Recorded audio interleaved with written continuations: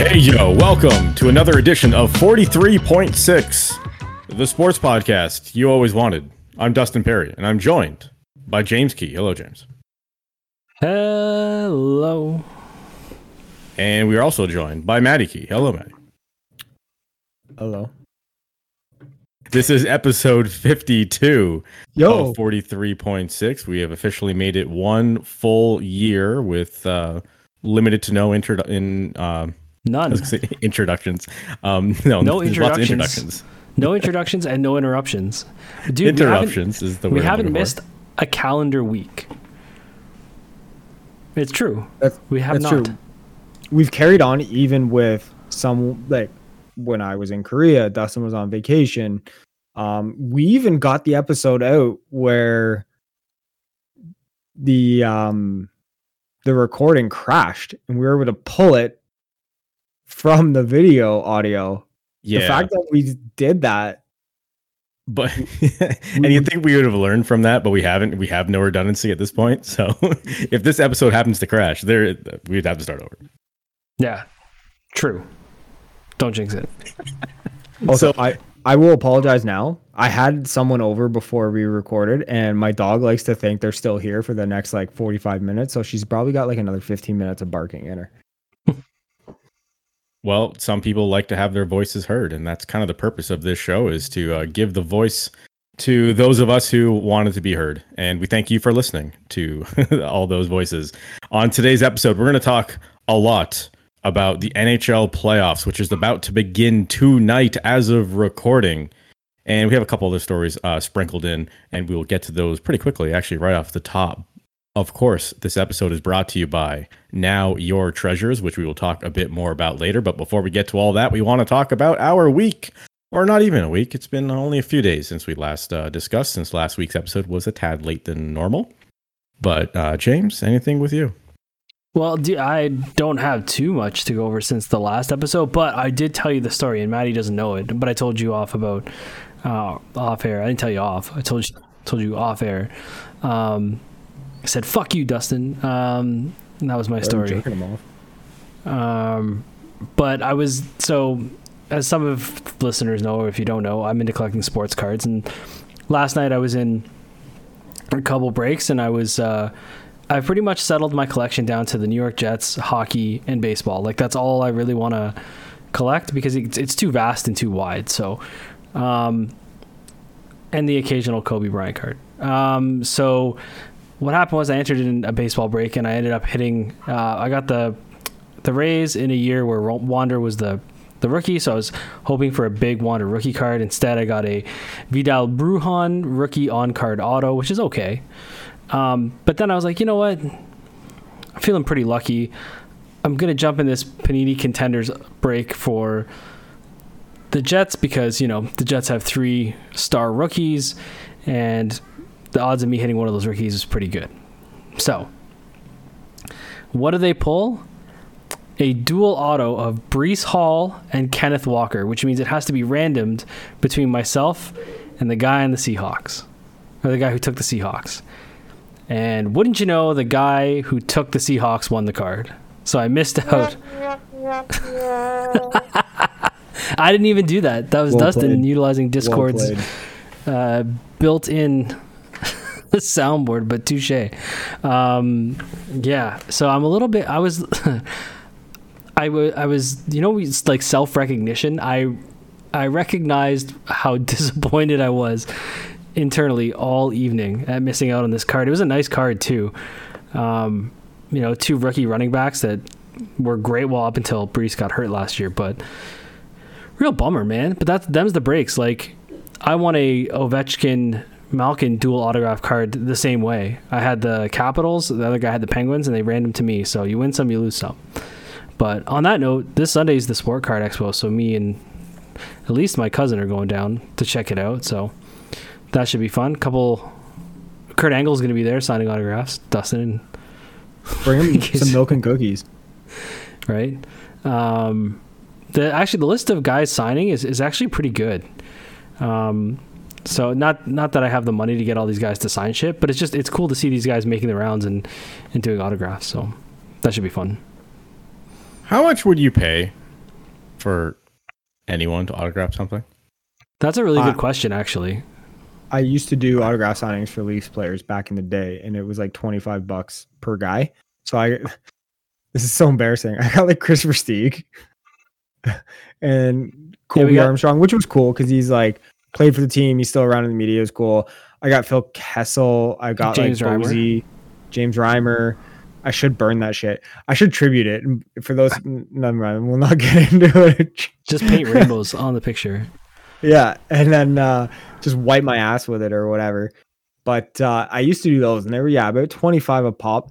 Honestly, if it's someone that I really wanted, like for example, the voice cast for My Hero Academia was the English voice cast was at Fan Expo this year, and I have a bunch of the My Hero Academia like card game cards, and I picked one out for each of the characters that was there because I was going to get them to sign it. $50 a pop, and I said no.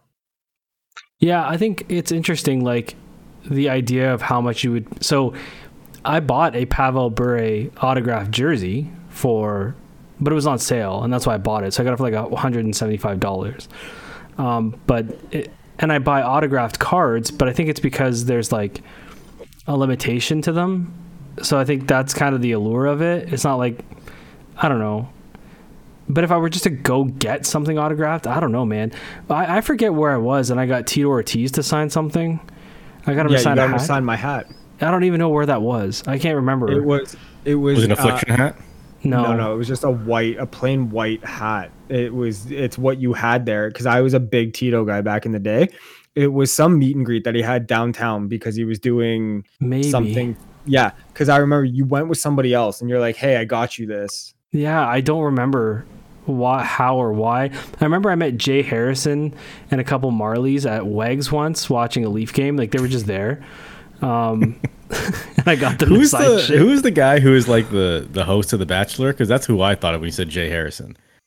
Wasn't that the guy who played in the CFL? The Canadian quarterback? Chris Harrison?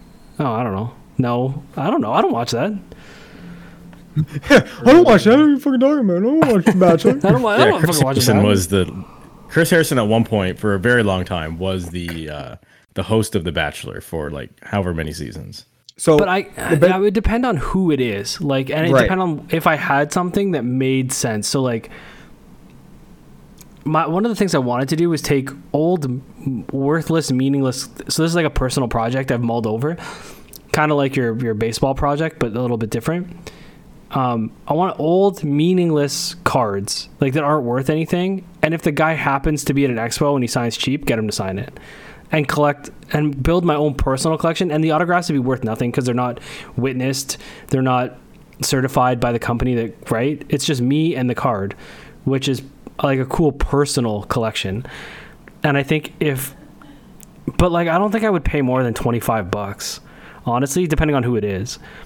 Like if I took I don't know, who's one of the cards that I had there? Let's say it was like Pat Henkin. Right? Like I wouldn't pay more than $20 for a Pat Henkin autograph, right? Well, even if it was like Randy Johnson, I don't know that I'm paying more than $25. If it's like a card of the exact moment he blew up the bird, yes, you would. That's different. But right, because that's like that's one of those things where that's a one of one potentially. Oh, very nice. You shouldn't have shown I could find. Yeah, you should have shown him the emoji. But like, there's an image of Bo. There's imagine. Okay, I mean a bird noise and then explosion noise, and then that's the Randy Johnson. Duck hunt, just duck hunt. But he. Like Bo Jackson won't sign a certain image of himself because somebody used it without permission. Like if I could get him to sign that or trick him into it, that would be worth it, right? But I don't like this card. It makes me look fat. I won't sign it. Just put something in front of him and be like, I bet you can't sign this blindfolded. And he's like, Bo knows how to sign blindfolded. And then you just swap the card to something else. No, Bo, over here. That's like at like nerd conventions for like anime and manga and shit like that. People will get like writers or voice actors or people who worked on certain shows to sign things, right? And one of the ones that people like to do is like to buy a copy of the Death Note and they put it down in front of the guy, book open, he signs it, and then he closes it and sees the Death Note on it and he looks at the person like, what did you just make me do? kind of thing. That's Stupid, the nerdiest thing I've ever heard. That it's tops funny. like on the scale of nerdy. Like if they were like, one, you know, I collect comic books, to two, I put the Death Note in front of people and make them sign. Like that would be the top of the scale for sure. Have you watched Death Note though? Yeah. Oh, I watched the bootleg American Netflix thing. No. You gotta watch the actual cartoon. It's fucking. You gotta amazing. watch the 70 million episode series on. And by 70 Netflix. million, he means it's like 78 episodes. That's a lot to ask of somebody. It's a like, lot of don't waiting. watch the movie. Just watch the 78 episodes that It's a came lot of before it. waiting in traditional anime, if I know anything. No, about it is. anime. It's very good. Okay, but back to the thing. How much would you pay Dustin for someone to autograph something? Probably $0. Dude, you're just not into it. It's just not my thing. And the reason why I was asking was Smash Wrestling's bringing in Scotty 2 Hottie on one of their next events. And there was like a social media post that came out today saying like for a picture and autograph is $40 or whatever. And I'm like, okay. Like, I don't know if that's a good price or not. I have no clue. I don't know what the rates are for people. I don't know if that's a reasonable amount. I don't know if that's an unreasonable amount. It's just, I don't know. I can't ever see myself want, and like no disrespect to Scotty 2 Hottie. Like, I mean, I'm sure there's people that really liked him when they were growing up. Like, I'm just saying, like, I can't personally see myself being interested in standing in line, wanting to take a picture with this guy, and then paying $40 for them to autograph like an old action figure I have lying around still MOC for some reason. Yeah, I don't know that. I think that goes back to my comment about like it would have to mean something or be like it's got a scale, I guess, you know. And I'm happy to pay somebody something. I just don't know. I don't know that we value each other the same way in those instances, you know. And wrestling's weird too. Like, it's not like hockey where you're like, or any sport where they have a jersey and you're like, here, can you sign your sweater? Can you sign this football jersey or whatever? Like, what are you getting him to sign? Like an 8x10 or an old action figure or a replica of the trunks. WWF light heavyweight championship? What? Yeah, right. So like, so for comparison, Relics. Shout out to Relics, the card shop. Gary David, what's up? They had a sale, and I bought for $50 a National Treasures out of 99 for $50, so $10 more than a Scotty 2 Hottie auto and a photograph. A dual auto with patches of Shane Baz, however you pronounce his name, and Matt Manning from the Tigers in a booklet. So it's got two patches, it opens up, and there's two patches, and each of their autographs on the card. So like Scotty 2 Hottie or Shane Baz and Matt Manning. Like, I don't know. You tell me. Yeah. I don't know what the allure is, but people pay it, so there's a market for it. Yeah.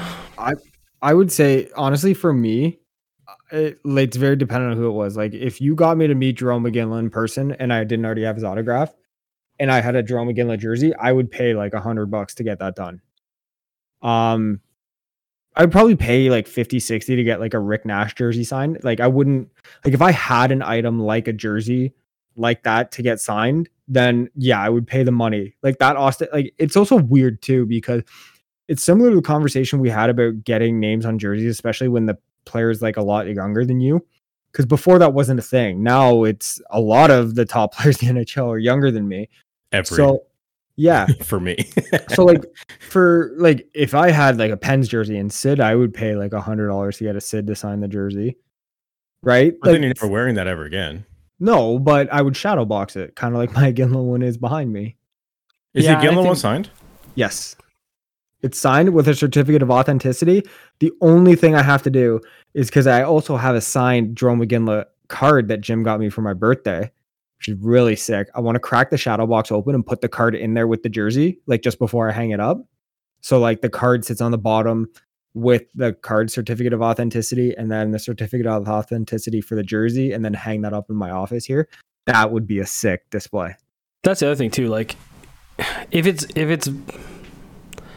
one of those things for the collection, then it has to come with a certificate of authenticity. Like behind me, you can't see. I won a basketball signed by the I forget. It's the Blake Griffin, John Wall rookies and sophomores from the All-Star game. It's signed by all of them. And I won it at a GameStop EB Games convention.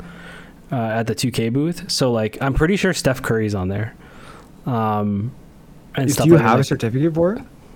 I lost the certificate, but I still have the holo sticker. So I'm trying to figure out how I can get the certificate like reprinted from the hologram sticker, because it has the authentication number on it. I think I have to contact like the NBA. You probably do. It's probably worth a lot of money. I'm not gonna lie. Yeah, it's a fucking sick basketball. It is. Sick. I'm not telling you guys where I live, but like it's. Well, yeah. I know where you fucking live. I don't remember what basketball player it was, but I remember watching a TikTok video recently of him like sitting on some talk show and saying, "Oh yeah, I used to like just buy basketballs from like Dick's Sporting Goods and just sign them as the whole team and sell them all the time." Like, so that's why the certificate of authenticity matters, right? Is necessary, yes. Okay, so funny story on that. So Derek Carr. So what happens with players when they got to sign shit? They get sent cards either to them or they go to like a day and they sign a shit ton of them, right? A lot of the times, bigger players will get the cards sent to them and then they got to send them back, which is tough because when you get these, you want them to be pristine. So everybody's got to handle them really nicely, right? So Derek Carr got sent a Justin Herbert card by accident. Oh, yeah. And instead, he tried to sign Justin Herbert's name, and then he put the score of when the Raiders beat the Chargers on the card, and he sent it back. And then Panini awesome. Put it in the fucking pack, and some guy opened, and some guy got it, and he was like, "This is not Justin Herbert's autograph." And then Derek Carr had to chime in and say that was actually me, which is fucking crazy. One right there. Yeah, right. Well, speaking of 101, what about the video I sent you last night, Jim? So this kid, that's an older video, but that's why you do it, right? Like, so he sent me a video of these kids, and they opened this box of triple threads. I think it was Gold Label. I don't remember, but the kids open the box, and it's a 1-of-1 Trout Ohtani dual auto, and like it's that moment Rookie. That you put it down and you just step back because you can't believe that that's what you got, and that's what it's for. You're just like holy shit. And that's cool to me. I don't know. No, it's definitely cool. Especially while for we're kids. On the topic of memorabilia, I saw something interesting at a recent Leafs game, and I forgot to bring it up on this show. And I want to get your thoughts on this. I very often will inspect, maybe is probably not the best word, but inspect people's jerseys that they wear to games and then just like criticize them for it. It's just something to keep myself occupied while I'm standing there. And this isn't even about like fake jerseys and your DH gate and all that. This was a man who had a Phil Kessel sweater. Okay. But he had like, okay, so Kessel was 81. So he blocked out part of the 8 to be a 6 and then put an arrow to like reverse the 6 and the 1. So the 81 that's now a 6. And then there's an arrow pointing to the 1 and a 1 pointing to the 8 that's now a 6 to switch it to be 16, and then he crossed out the word Kessel and wrote in Marner. And I was like, huh. That's too. That's Now sometimes it's funny to see stuff like that where like, I don't know, if you had a player who had a similar number to a new player that came in, he like just replaced the name. It's like, or if a guy got traded for another guy and your guy ended up being better. Right. Then but Kessel and Marner don't they're not connected. Not anyway. Like they're not there's no irony there. Like if there was irony, like if Raycroft happened to be better than Rask and or whatever, you know what I mean, or what have you, then that would have been like at least clever. But this is that's not clever. It wasn't clever at all. It looked horrendous, and I don't know if and it brings up another conversation altogether, but like, is that era of the Maple Leafs? I know it wasn't very successful, and the players that played on the team in that time weren't like the most fondly remembered. But how do you think we're going to look back at Phil Kessel as a Maple Leaf? And it's the biggest piece of dog shit. No, honestly, I think we'll look back at it more fondly, mostly because I think we won't blame them as much as we did then and like kind of now. I think we'll kind of look back on it as, especially with the level of success-ish that this team has currently had, to say a lot of that's probably management's fault for not putting more around them, not getting a number one center for Phil, not getting help for Dion. not getting proper goaltending at the time for those two guys, right? You know, so I think in hindsight, we'll kind of look back at it in retrospect and say, you know what, they did the best they could while they were here with not a lot of help around them. My thing, I'll always go back to when they bailed on the crowd and like how pissed off the fan base was, and like Wafflegate and all of like the whole, you know, that was the era that Leaf jerseys were hitting the ice and stuff. And like Phaneuf came in with such, and we didn't give up, like in hindsight, we didn't give up too much. Like I think Keith Ollie went the other way or some shit. No, Ollie came with him. Ollie came with him. It was Carl Hagelin. It was Matt Stajan. Carl Hagelin. Nick Hagman. Nick Hagman. Nick Hagland. And it was Jamal Mayers, I think, went the other way as well. I feel like there might have been one more player. But yeah, the Maple Leafs got Ollie and Phaneuf. I was way off. But yeah, it's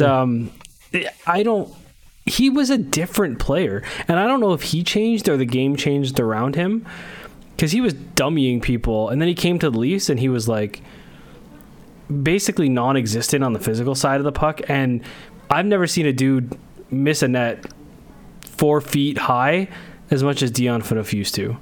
It just didn't work. I don't know if it was, again, the situation or him or whatever. It wasn't the right fit. It never felt right.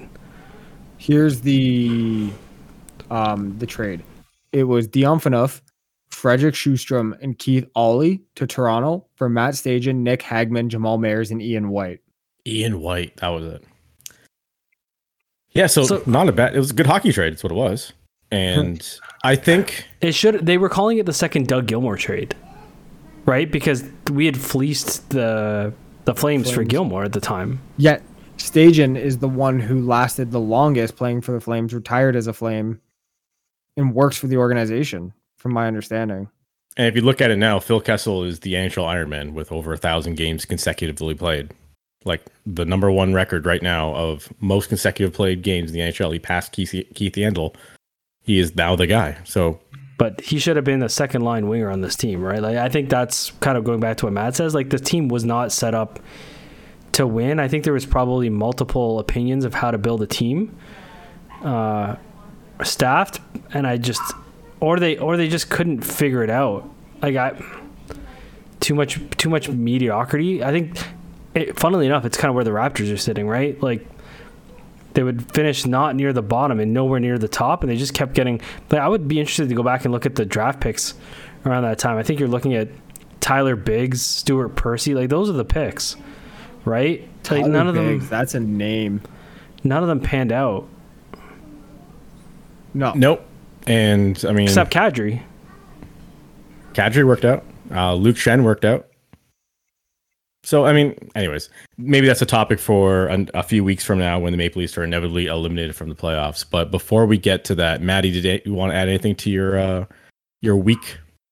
The only thing is TaylorMade released their P790 Black Phantom irons. Oh, I saw you guys posting pictures of this, and I'm like, oh, okay. Let me take a look at this link you just posted. And then I hit the floor when I saw the price of them. $2,000. Right, but they're so sexy. They're black top to bottom. Like, they're so hot. Like Jimmy, we were talking about them yesterday. First thing we said is, they're on Klarna. Like, I can get that fucking thing. I can get those irons and pay them off. But I don't think that'd be a good sell to my wife, to be honest, because we're currently planning our next trip to Korea, which is why my friend was here before the podcast, which is why my dog's currently barking. But yeah, I don't think that would fly with her spending $2,000 on a set of irons, and they're forged irons too. Those are so much harder to hit. Like you have to be like a single digit handicapper to hit a forged iron. If I'm going to spend $2,000 on golf clubs, I'm going to need like a fucking Mandalorian blacksmith in there in the forge making these things. And like when they hand it to me, they say, this is the way. That's why I'm going to need to spend $2,000 on golf clubs. Speaking of nerd, which that's a soundbite you need to get, Jim. You need to get the Homer Simpson nerd soundbite.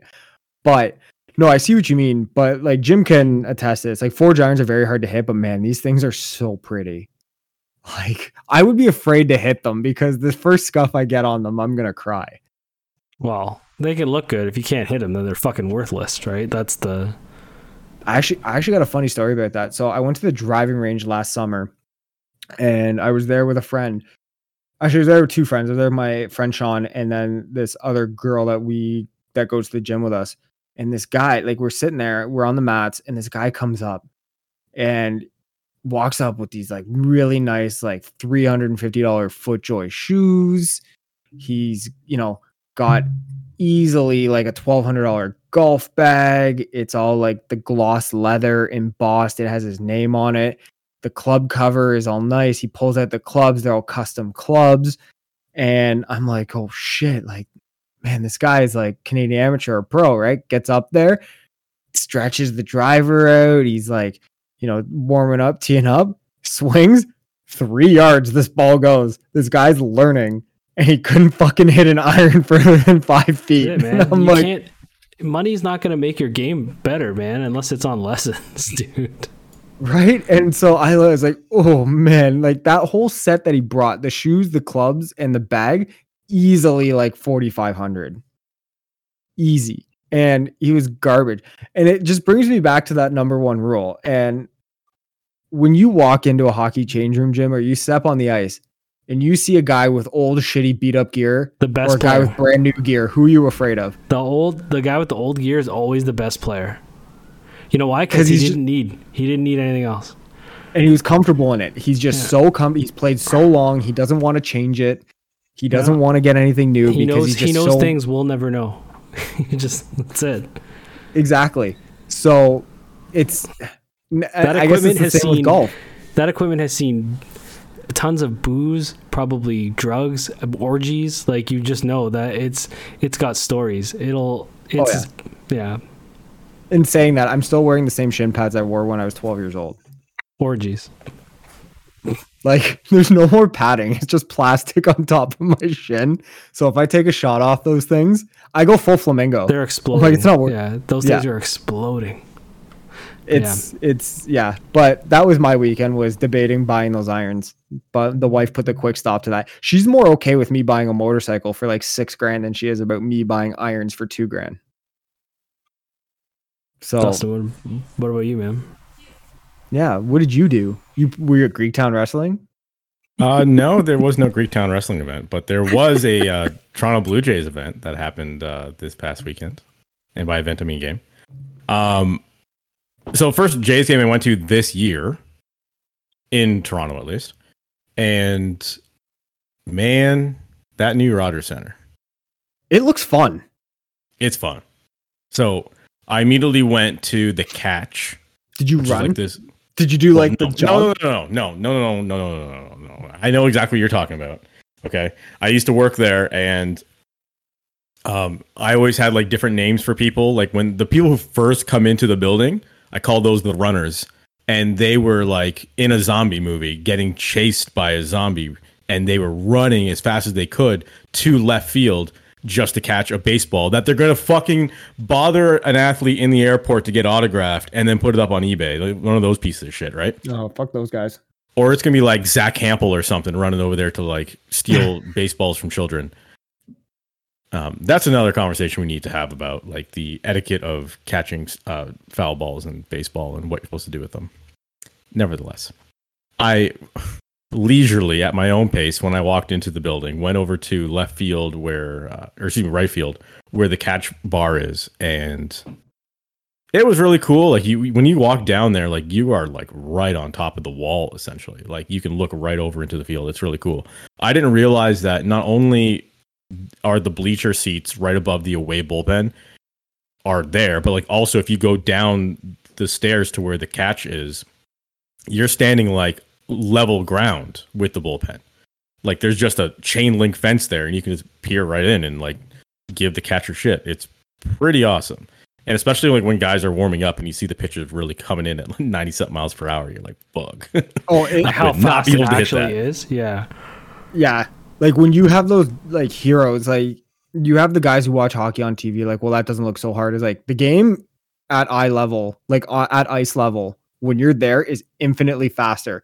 Like even just going to watch like a high level beer league, it is so much faster on the ice than it is just watching it. Same with like football. The amount of time you think a quarterback actually has to throw a ball is not nearly as much as you think it is. And then when you watch a pitch live like that in person, when I play NFL on fucking MetaQuest and I'm the quarterback and I'm like, who do I throw to? Who do I throw to? I feel like I have all day. I don't have all day. I'm getting sacked all the time. Right. So like seeing a pitch like that as this guy's coming in, warming up at like 95, that's probably like, you're like, oh shit. Also, can we talk about the fucking jabronis that are now ruining this section? Like already a guy's been kicked out or whatever for throwing beer at the relievers for like, and you know, kudos to the rest of the Jays fans in that area. I think most people get it. Like, don't ruin it for the rest of us. And they all, most of them point that guy out and is like, get the fuck out or whatever. But it's just, dude, that's the definition of classless. You know, like even if I don't like a team, I respect the players. I mean, as long as they're decent people. I mean, right. Some of the guys on the Jays, I'm losing respect for like Anthony Bass. I don't respect that guy, but it's just so it's so like Boston fan to do that, you know, like, or I mean, I don't know, it's gross. I mean, you're kind of blessed with this new renovation, and that's what you do. Well, like, get out of here, imagine the man. postseason. Sorry, right? Like if some idiot's doing that now on Game 3 of the year, or Game 3 playoffs? of the homestand, imagine the postseason. Ugh. Like, just don't. Like, they gotta find whoever comes up with the invention of an idiot screener is gonna be like, get Chat GPT or whatever to write the code for an idiot scanner so that they can scan idiots at the front of every friggin' sporting event, so that we don't have to have these morons ruining it for everybody. What they need to do is have, like, you know what they should do is they should scatter regular clothes, either police officers like off duty or security guards in those stands. So if someone does something stupid, they're like, you're gone. Amateur MMA fighters, and they just beat the shit out of the guys. Oh, half of them are amateur MMA fighters because half those guys are from Woodbridge. I'm just envisioning like Joint Boy from yeah, basically, from right? Letterkenny. He just stands up. Hey, you over here! Just beats the fuck out of him. You just see Wayne stand up out of nowhere and then start unbuttoning his cuffs. I gotta watch the new Go time. season of that. Yeah. So, but you didn't experience anything like that, did you? No, but I think so I think I realized that I don't like being around other people. No, me neither, dude. Welcome to the club. It's, man, there's just so many weird people out there, and not just like guys throwing beer cans, but like I was with a group of people, and one of the people that I was with was drinking a Bud Light, and like some other guy was like giving him shit about it. It's like, oh, you drink a Bud Light? I was like, are we fucking having this conversation right now? Like at here a baseball and game? now? Yeah. Like at all, let alone here now, right? Like, ugh, I don't know, man. Yeah. It's just, yeah. So like, that's what, like, in that moment, I'm like, I don't want to interact with the human race right now. Like, these are such stupid fucking people. It just ruins it. Like, between that, yeah. Like, I'm sure there was vile chirps. Like, chirps are funny, but like when it gets disgusting and vile, like, it's not funny. So between those things and then the wave, like, it's just not worth it, man.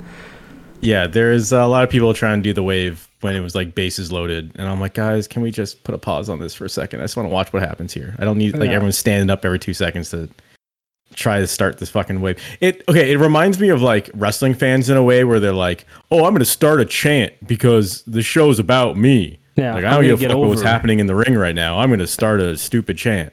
That's the highlight of their life. That was me at a time. Like, full honesty, I used to do shit at events to try and be funny and get attention. But then I fucking grew up, and I realized, you're not 13 anymore. I'm not. It's not about me, you know. It's not even really about my experience. You know what I mean? It's about Raven.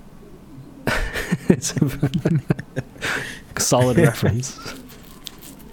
But anyways, I eventually did venture to all the other places too, and what really stood out to me was the Corona rooftop patio or whatever. Man, this whole game, it was like a club in there. Singles night. Yeah. It was. I mean, now it was a Friday night, and the first Friday night of the first homestand, so maybe it'll be different later in the season. But and there's a hotel attached to, so I mean, dude, like there was live music playing all throughout the game. Like the music didn't stop, and the bar was lined up all night, and people were just hanging out, and like it was some of the hottest girls you'd seen in your life, and you're like, what is happening right now? I don't know if I like that. You know, well, it's like going to the bar to watch the game on TV. You're going to the bar essentially to watch the live game, essentially. But yeah, but I think like I want to see the game grow because of the game, not because it's got a bar. Do you know what I mean? Like I want people to go because they're fan. And I guess again, at the end of the day, it doesn't matter what the fuck I want.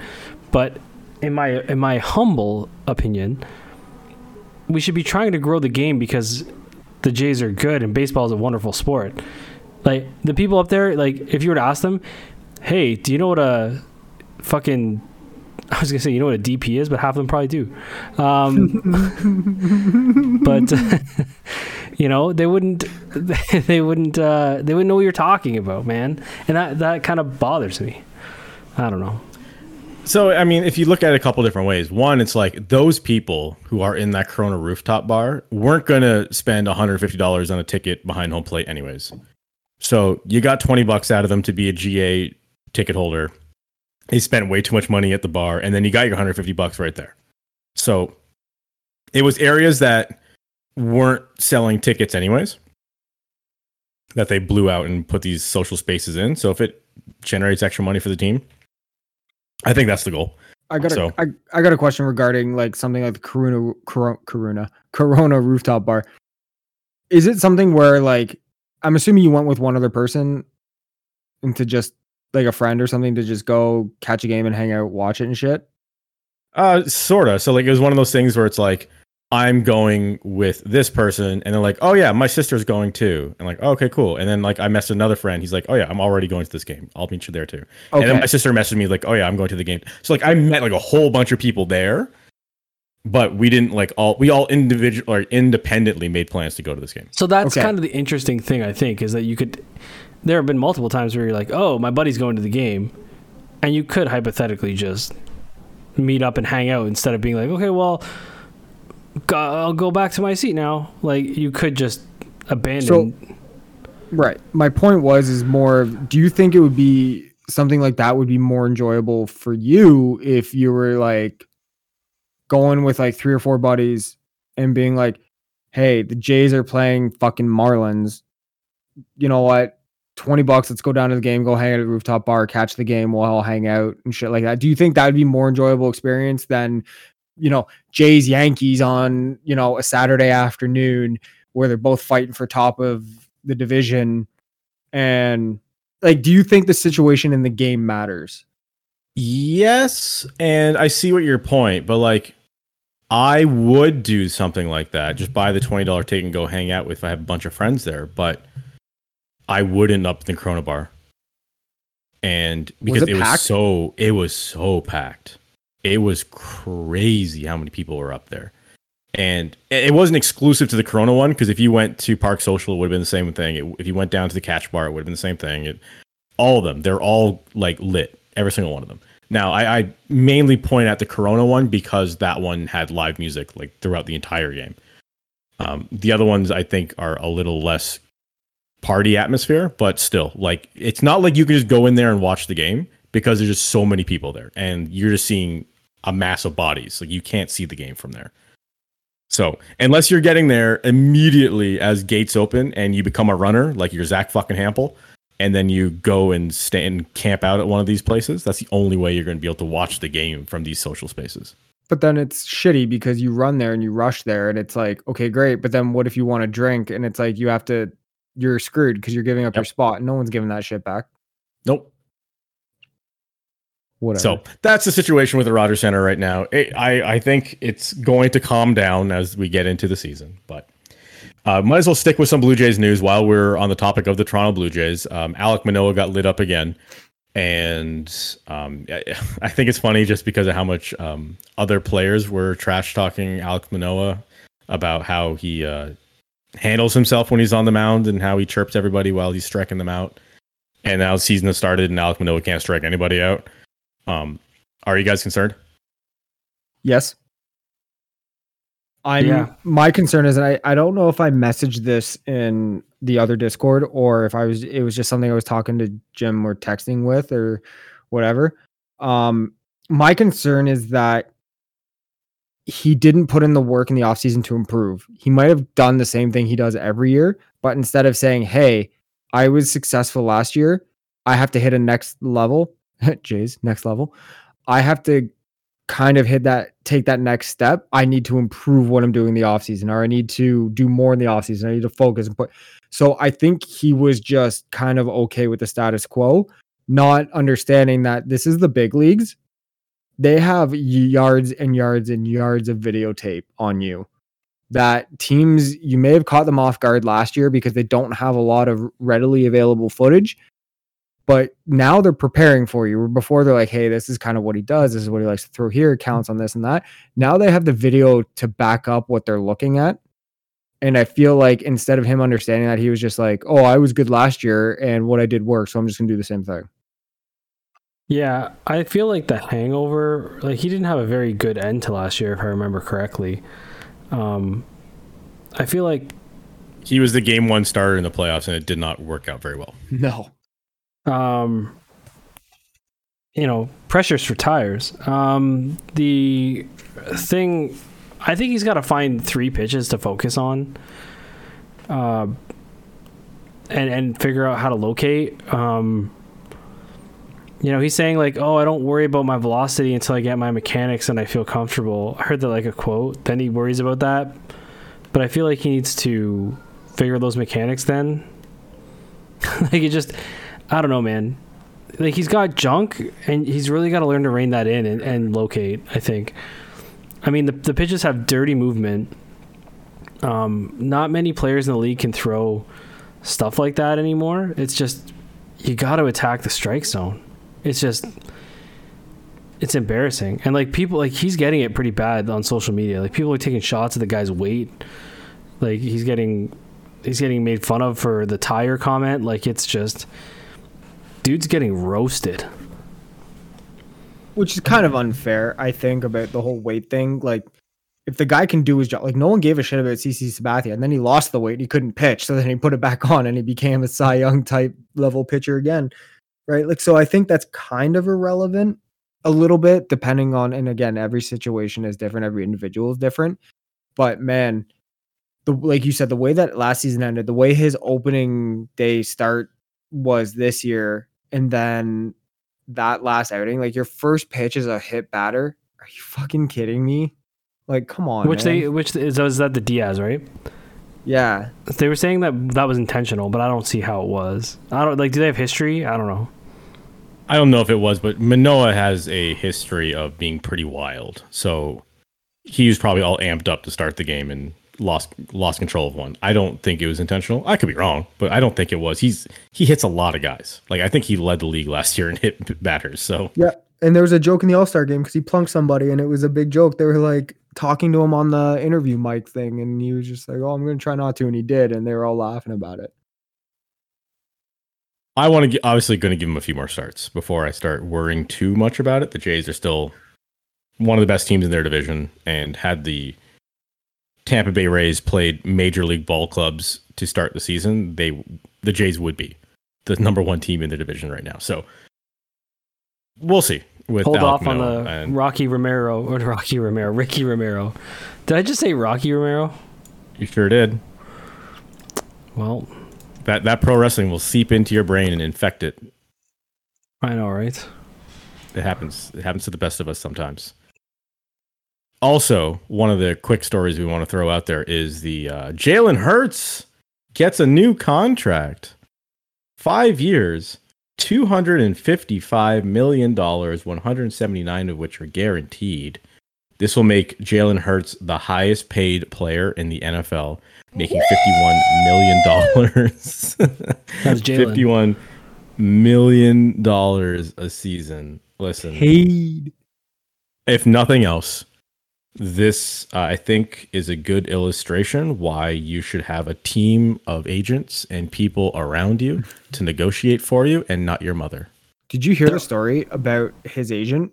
He didn't have an agent, and she just DM'd him on Twitter or Instagram or whatever. She's like, "Hey, I hear you're not represented. Why don't you let me represent you?" And she just threw a Hail Mary. Was like, "I'll never hear from him." He's like, "You know what? Let's do this." And now she negotiated the contract of the highest paid player in the NFL history. She's a shark, man. All women management team. The dude has an all woman management team. Yep. Yeah. Which is incredible. And you know what the thing is though? Like, it's nice to see. I mean, I don't know if it's nice to see. I don't know why I just said that. It's Jalen Hurts. I mean, like, okay, let me put it this way. It's nice to see someone paid more than Deshaun Watson. But Jalen Hurts is only the highest paid player in football until the next guy's contract runs out. Like, that's how this league is moving. It's just the next guy's, like, Herbert or Burrow's contract's going to run out and they're going to be the highest paid. And then another guy's, and then they're going to be, like, that's just how it's going to go. Well, yeah, that's kind of what Lamar Jackson's hoping for, right? But here, Lamar doesn't have an agent and doesn't play full seasons. Could you imagine if Patrick Mahomes was a UFA this year? Or was due for a contract this year?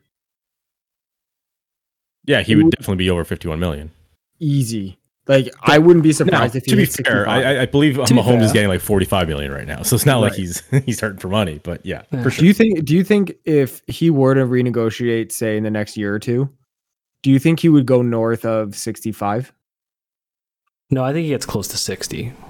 It depends, though. Again, it depends on who's, and that's the thing, right? Is Jalen Hurts the best quarterback in the NFL? No, but he's the highest paid player in the NFL. Second best. No, I wouldn't even say that. Why not? But no, you can't. Like, you could make a. There's an argument. There's a conversation. Argument. There's a conversation there. Yes. Right, but the fact that he was as good as he was in the Super Bowl, there's an argument to be made that as of today, he's the second best quarterback in the NFL. Yeah, but I mean, I guess what I'm saying is, like, it's not reflective of, like, the pay is not reflective of the players standing in the league. I think the pay is reflective of what he means to the team, which I think is in some ways how it should be, right? Like, he's a central part of how that team operates, and he's getting paid like a central part of how that team operates.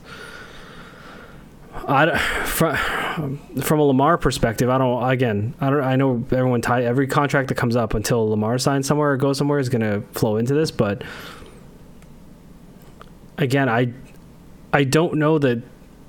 I think Lamar's too heavy on one side of the spectrum in terms of a dimensional player, whereas as Hurts has proven that he can do pretty much all of it. He can run, he can pass, he can make plays under pressure.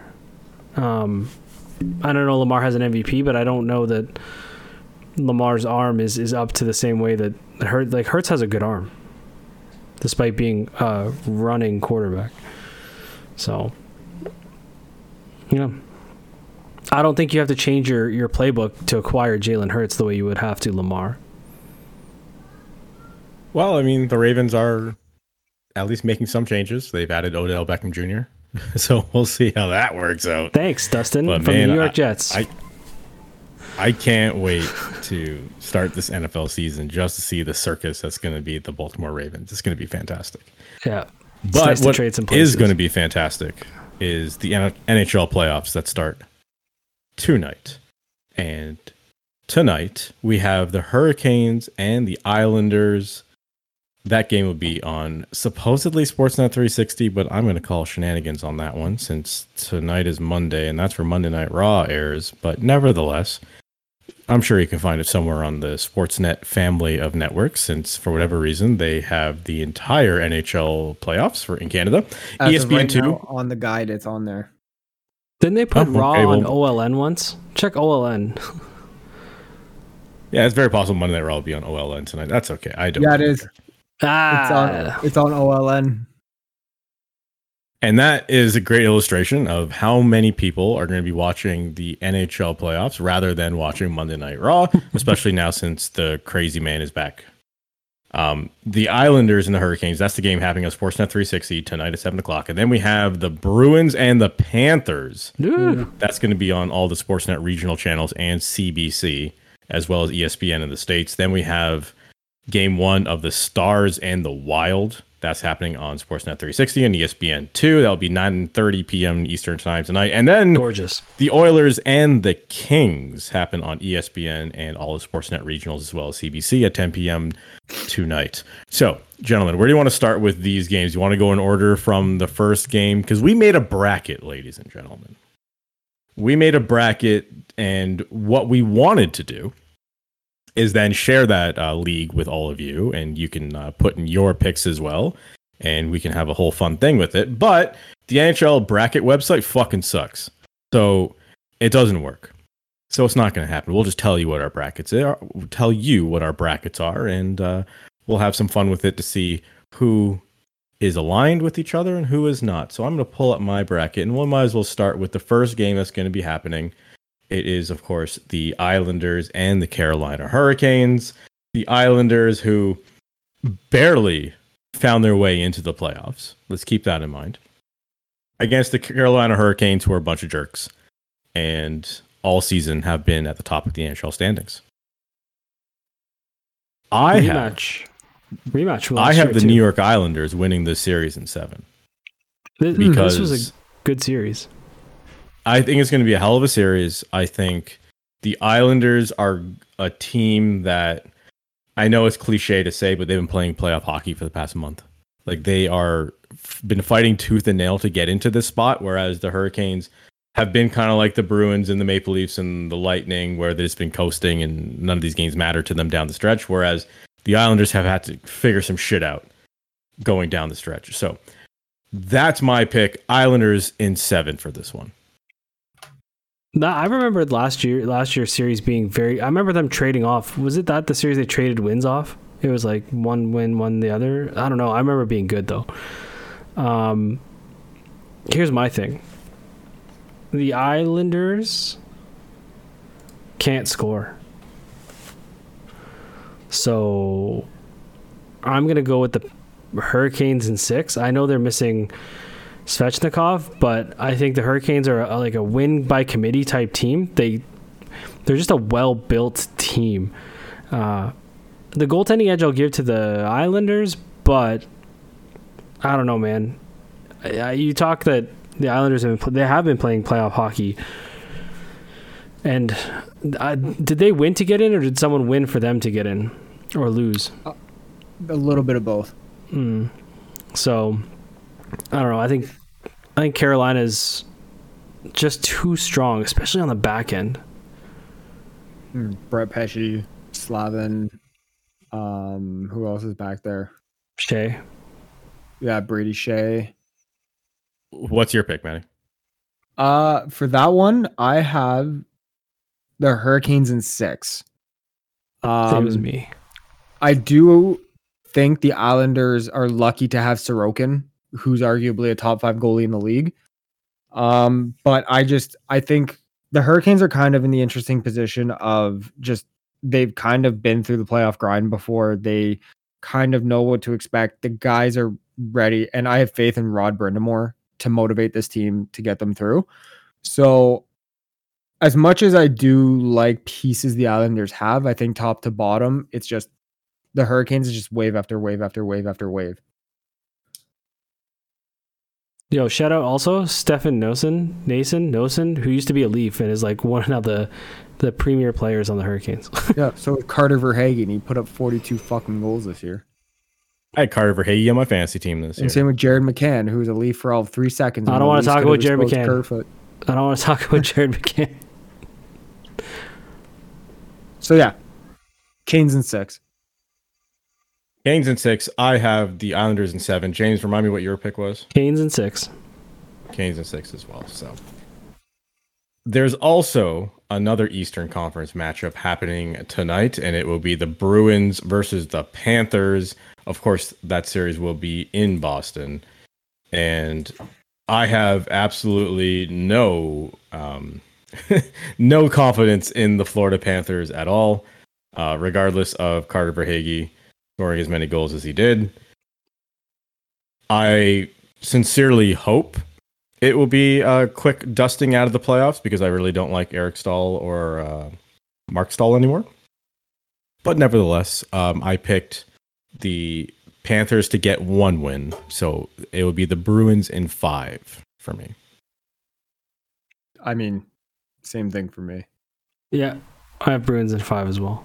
There you go. But here's the thing. I hope that each game is a really long game. I hope that the Panthers give them some sort of competitive resistance. Or grind them. Grind them a little bit. But you're right. This Boston team has been operating at peak performance all season. I don't see them stopping for the Panthers.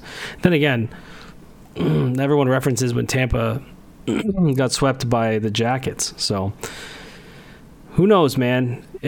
Who's starting in goal for Florida? Is it Bob? It might be Spencer Knight. Or it might be Alex Lyon.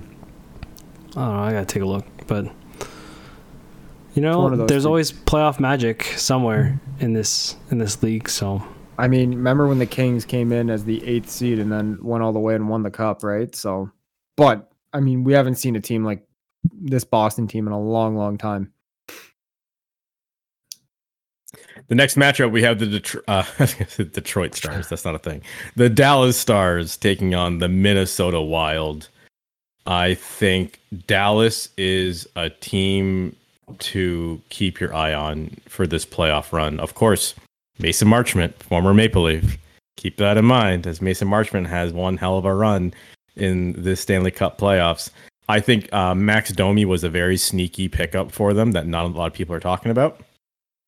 And of course, they have an incredible forward core. I'm still not totally convinced on Jake Oettinger, but nevertheless, I am taking the Dallas Stars to win this one, and I put him down for 6 games over the Minnesota Wild. I have Dallas in 6 as well, but dude, I think you're underselling Jake. I think he's one of the better goaltenders in this league. I'm not sold on him. I agree that he's had a good year. I'm not totally convinced yet. That's gonna low key. That'll be one of the best series to watch in this whole playoffs. Both those teams are very, like, they're gamers, right? You're right though. I don't. It could easily be Wild in 7, but I'm picking Dallas in 6. You're right. I think the Max Domi pickup is sneaky. I think the Dallas. I don't know, man. They've just been so good all year, and I think Jake Oettinger is a hell of a goaltender. I'm not too sure about their back end of their defensive pairings. I mean, Heiskanen's great, but they have a lot of like under the radar firepower up front, like Rupe Heinz. Like they're just all around good, Yeah, I mean, I agree. I think Jason Robertson's having a fantastic year. Yes. I think Jamie Benn is your typical absolute playoff beast that you want going into the playoffs. Seguin looks healthier than he has in recent years. And yeah, like I'm a big Miro Heiskanen fan. I think he is kind of underrated for D-Man League. Sorry, I muted there for a sec because I sneezed. But I just like the way Dallas is built. I feel like they just kind of consistently go out there and do business. It's not sexy. It's not anything that you're going to be like, oh my God, they play high octane or they completely shut you down. They're just efficient in what they do. So I think it'll go the Stars' way. I have questions on the health of Kirill Kaprizov and also to the depth of the Wild, because that bottom line with like, and it depends how much he plays with Ryan Reeves and shit like that. I don't know how they stack up with the stability in terms of depth with the Stars. So I have Dallas in 7. Yeah, and the gamer depth on the Stars is like they have Yanni Hakanpää on the back end who's going to demolish you. I know I said I wasn't a fan of too much. I'm talking about like the Colin Millers and the stuff like that, and then Nils Lundqvist. But the Yanni Hakanpää will pace you in the ground, dude. And name nobody's mentioned yet. We should. Joe Pavelski, like the guy's just ageless, and he just finds a way to contribute and to be a focal point no matter what. And I just, I have guys that kind of deserve a call. Man, that guy deserves a crack at it. I'm not saying I want him to win, but man, like the fact that we consistently think it's the last year for Joe, and that he continues to outperform our expectations is just incredible. He had 77 points last year, which is crazy. He's been a hell of a player for the Stars. Now, the last game that will happen today will be game 1 of the Kings and the Oilers. And of course, this is a contentious topic for most people in Canada. The Edmonton Oilers have, in a way, been like the West Coast Maple Leafs, of a team that has all the tools to do it, but just have yet to put it all together. And will this be the year for the Edmonton Oilers? Will this be finally the time that they show the world that, having the best player in the world actually is helpful in terms of winning hockey games? Having Connor McDavid actually is a good thing. And I have, in my bracket, the Edmonton Oilers winning this series in 7 games. So it's going to be a dogfight. It's going to be right down to the wire. It might even be in overtime in game 7. But I feel like you can't keep them down for this long. The Oilers are going to triumph over the Kings. I agree. I have the Oilers in 7 as well.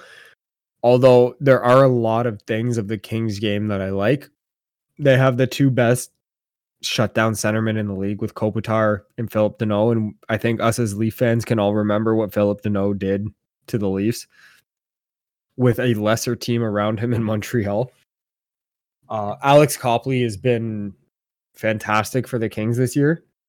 I really like kind of how he's played, and especially with the exit of Jonathan Quick, and which you could argue was a safety net for him, I think has been awesome to see how he's played through and kind of getting this team in, and not even just getting them in. Like they've been in the top 2-3 of that division pretty much all season, right up until the end. I also really like Kevin Fiala. I always liked him when he was in Nashville. I think he's great playing on the Kings with guys like Adrian Kempe who play a similar style of game. So I do like a lot of the things that the Kings bring. Would I be surprised if the Kings won in 7? No. This one was definitely a tough toss-up between, like, there's 2 or 3 series where I looked at thinking those are harder to predict, but saying all that, I do think it'll be the Oilers in 7. Yeah, I mean, I initially had the Oilers in 5, and I'm gonna say the reason being that I think the addition of Matthias Ekholm is being undersold on that team. I think it slots a lot of their defensemen into the right place. Like, you're not relying on Darnell Nurse so much. You don't have to rely on, Cody Ceci minutes and stuff like that. Again, the only question, God forbid the Oilers, Stuart Skinner goes down. They're in mucho trouble if Stuart Skinner goes down or he doesn't play up to expectations, then they have to rely on Jack Campbell. And if I'm looking at the Kings, you're paying Jack Campbell $5 million. Just saying. Better be able to rely on him, right? But the crux is that for the Oilers, they're going to score. They're going to defend okay, right? Yeah. The other piece is the Oilers, and I'm going to do my Brian Windhorst. the Oilers were almost 33% on the power play.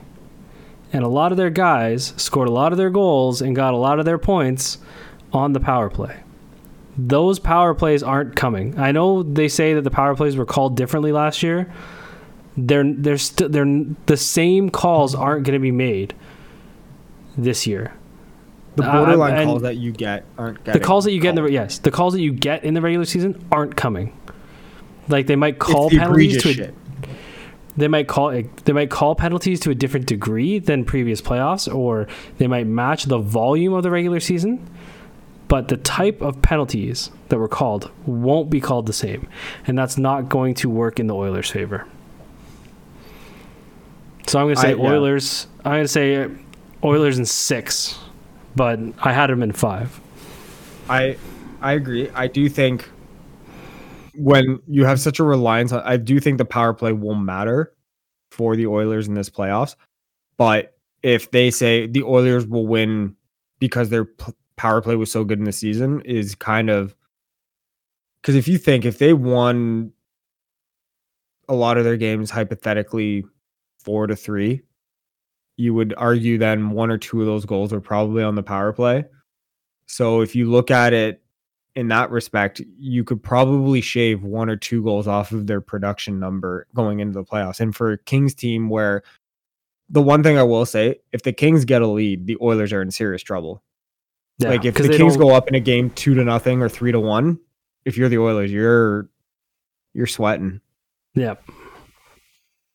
It's interesting stat that if you look at of all the goals scored so far this season, or I shouldn't say so far, of all the goals scored in the 2023 season, only 2 teams scored over 300 goals.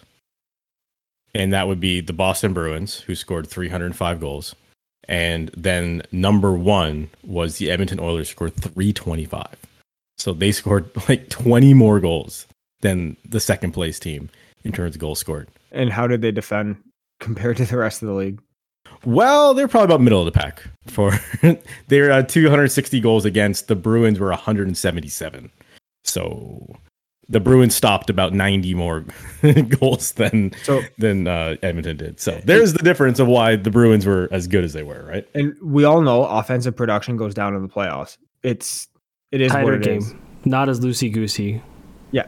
Everything's tighter. Teams play tighter. Calls don't go the same way, so less power play opportunities, less power play goals. And when you have a team like the LA Kings, who for years have been one of the heavy defensive teams, or at least stingy teams in the NHL, if it could very well be like the Leafs were last year. Great power play. If you can't score, you're not getting the power play calls, and you can't score 5-on-5. I mean, that's what you're relying on. And I think that's why a lot of people say, well, you can't build your team success based off of the power play going into the playoffs, because those calls and those opportunities aren't there. So, I mean, I do think the Oilers will win, but I mean, like I said, I would not be surprised. And especially like you said, the game changes. There's no 3-on-3. There's no shootout. The game continues, and the more overtimes you tack on, the less power plays are coming, right? And that's the thing. Like, are you going to trust the Oilers in a second overtime? Like, maybe McDavid out-energizes everyone, but you're not getting the power play. You're not getting the same opportunities. You're not doing 3-on-3. Do you have more faith in, say you're in a double overtime? Are you more confident saying we have McDavid, he'll score? Or are you more worried that we have not Jeff Skinner, we have Stuart Skinner in net, and he's going to let one in a double overtime? Better not have Jeff Skinner in net. But do you know what I mean? Yeah. Like, are you more confident of McDavid scoring, or are you more worried about Skinner letting one in? I think you're more worried about Skinner. Yeah. Right. There you go. Like, the likelihood of him giving up the goal is more likely than McDavid scoring a double overtime winner, to be honest, in my mind. There you go. For context, the Edmonton Oilers led the league in 89 power play goals this year. There you go. The next closest team, I think, was like the Ottawa Senators of 72 or something. So I would say out of that 89, you probably got to cut like 20 off that going into the playoffs. Like in terms of if you were to like aggregate it and like prorate it to what the playoffs would be, I think you've got to narrow that down quite a bit. Which, if you think about it, yeah, it's a lot. Yep. 32% success rate, which is the only team in the NHL that had success rate in the 30s per percentage. Who was second? So, you're going to make me look at the whole list. I think it was the Leafs. Right, they were 2 or 3. So far, the highest I see other than them is the Maple Leafs at 26%. And yeah, Maple Leafs 26% was your second best power play. There you go. But even with a power play like that, they still weren't best in the league. What does that tell you? Like in terms of best team, right? Yeah, so that's exactly like sometimes it's more important to stop the goals than it is. Oh, to, dude, yeah, they were goals. getting shelled at times, right? Or they were winning like 6-5 games or something. Well, there's a lot of games where they were up 4-1 and then collapsed. Like there was about 4 straight games where they had 4-1 leads going into the third and gave it up and lost. Well, we know all about those 4-1 leads in the third period, and we'll get to that in a second. Let's jump ahead to all the games starting tomorrow, though. Game 1 of the Devils and the Rangers will happen on TBS in the U.S. That's a fun one, as well as Sportsnet 360 in Canada. Man, the Devils and the Rangers, that's an interesting one to me mainly because of geographics. And I look at it like, man, it would be so fun to be a hockey fan in that area of the world. Like if you look at like the Islanders and the Rangers and the Devils all kind of an hour drive, assuming there was no traffic in your way, it'd be an hour to get between all 3 buildings. But I have it as the Rangers in 6. I think the Rangers might be other than Boston, they're probably the team to beat in the Eastern Conference. There is just so much firepower up front for the New York Rangers. It is obscene, the talent that they have up front that can score goals. If you look at Panarin and Zibanejad and Tarasenko that they added near the trade deadline. Plus, they have an asshole like Barclay Goodrow. Patrick Kane was added to that team at the deadline as well, who hasn't made it a significant impact yet, but look out for when the playoffs start. And then Shesterkin has been a solid goaltender for some time now while he's been in the league, ever since taking that job over, honestly. I have the range. Okay, so full disclosure, I don't think we're going to go through our whole bracket on today's episode. I think we can save some of these second round for when they happen and save the conference finals when they happen. But I do have the Rangers going to the Cup final against the Dallas Stars in my bracket, with the Dallas Stars ending up winning the Stanley Cup is my pick of this whole thing. So I have the Rangers over the Devils in 6 games.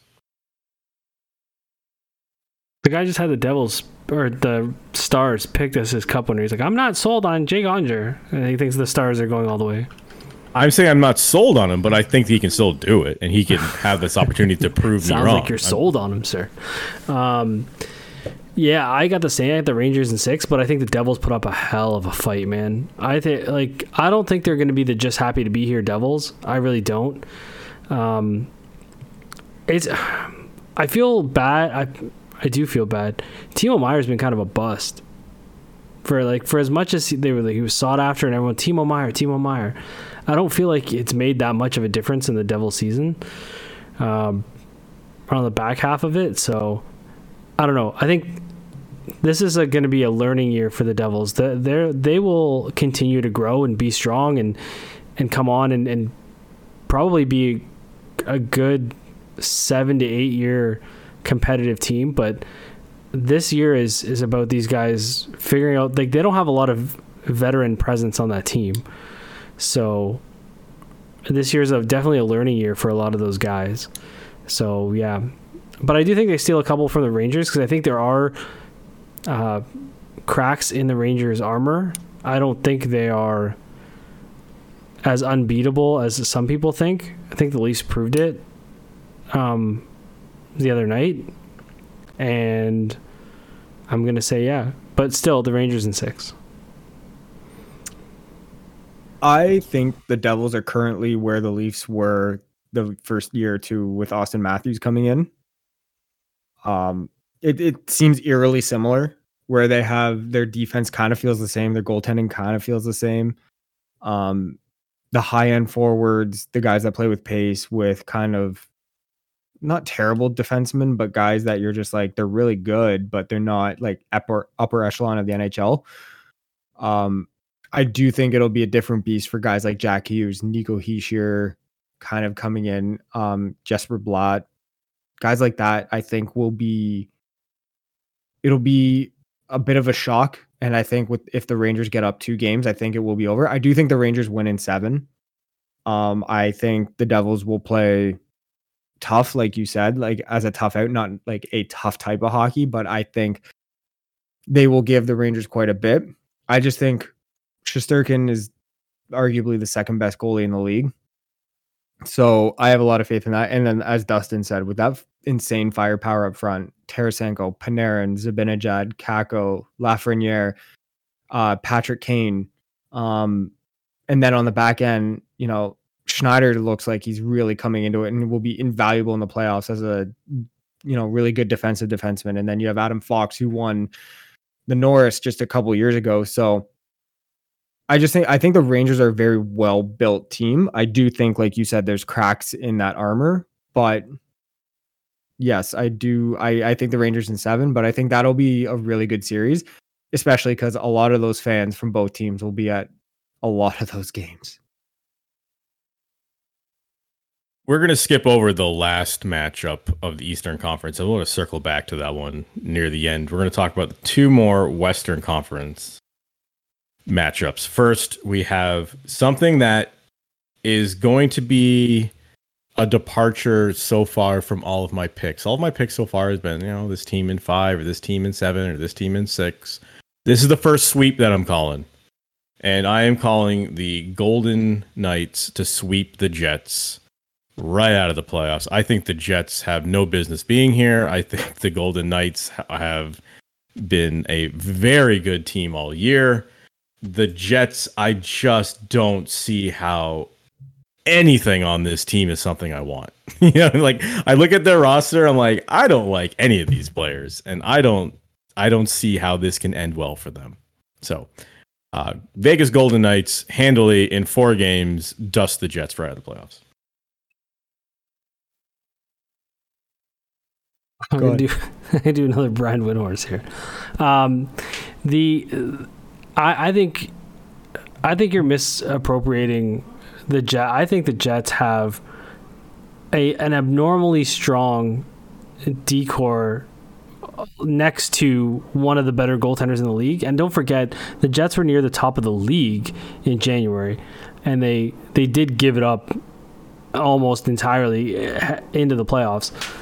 Connor Hellebuck is a world beater and can win a series on his own. They have one of the Norris candidate. I mean, I'm pretty sure it's going to Carlson, but and I think the forwards play with pace on the Jets. I'm going to ask you a question, Dustin. Who is the goaltender for the Vegas Golden Knights? Jonathan Quick. Am I right? I mean, I assume it's not going to be Jonathan Quick, but I think that's the way they're going to go, but I would hope that's not the way they're going to go. Right? Who do they go with then? Laurent Brossoit? I mean, it could be Aiden Hill. There's no way it's Laurent Brossoit. I think they're going to go with Laurent Brossoit. I think that's what they're going to go with. That's terrible. So, and that's what I'm saying. And Jack Eichel's never played a playoff game. This is his first playoff game in his career. Mark Stone is held together with rubber bands and band-aids. Right? Listen, the Vegas defense is so good. Alec Martinez, Braden McNabb, Shea Theodore, Alex Pietrangelo, they're fantastic. I really like Martinez. Like, he's the type of guy who would block a shot with his teeth. But outside of Jack Eichel, and I know they got Barbashev from St. Louis. I don't know, man. That second line of Carlson, Smith, and Kessel. I don't know. Mr. Iron Man, Phil Kessel. So I mean, Kessel is historically a monster in the playoffs. I know. He almost won a Conn Smythe. He's got a few Stanley Cup rings. So I'm gonna go on a limb and say Jets in 7. Oof. That's our first divergent pick. Yeah. Actually, no, because I took from one end to another. Well, I took Yumi took the Canes, where Dustin took the Islanders. Didn't we do this last year? And I dusted you guys. Yes, yes, and I think you also. It doesn't matter.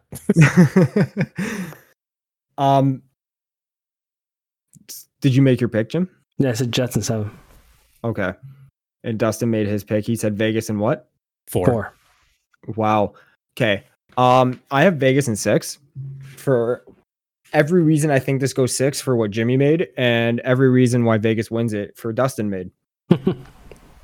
I just think, well, yes, the Vegas their goaltending is going to be suspect. Their D-core is much better to support Quick than he had in LA, I think. Also to think with like familiarity with Alec Martinez will help him quite a bit. It's kind of underrated how much that kind of familiarity with a D-man and a goalie is. I think up front, the Kings or the Golden Knights look good.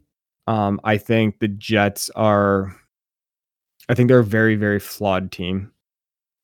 I think there's a lot of gaping holes. I think outside of Josh Morrissey, that D looks a little sus. So I think it's going to be Vegas in 6. It'll be, I don't know if this is a Dustin S transition. It'll be no work of art. That's a great point, Maddie, because this episode is brought to you by Now Your Treasures. Now Your Treasures are purveyors of licensed fine art prints for movies, comics, TV, and video games. Sourced from galleries in the US and UK, which include artists from all over the world. Visit Now Your Treasures on Instagram and send a DM 43.6 to receive 43% off any order. All orders are shipped with tracking and complimentary insurance.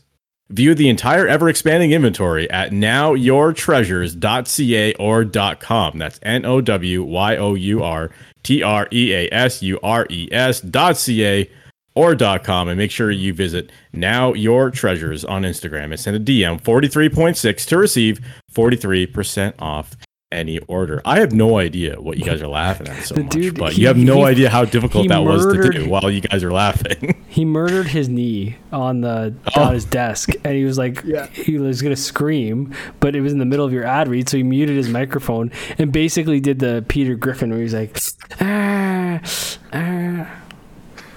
So Jim knows the desk I have. There's a cup holder here, and there's like a little edge to it and like a corner.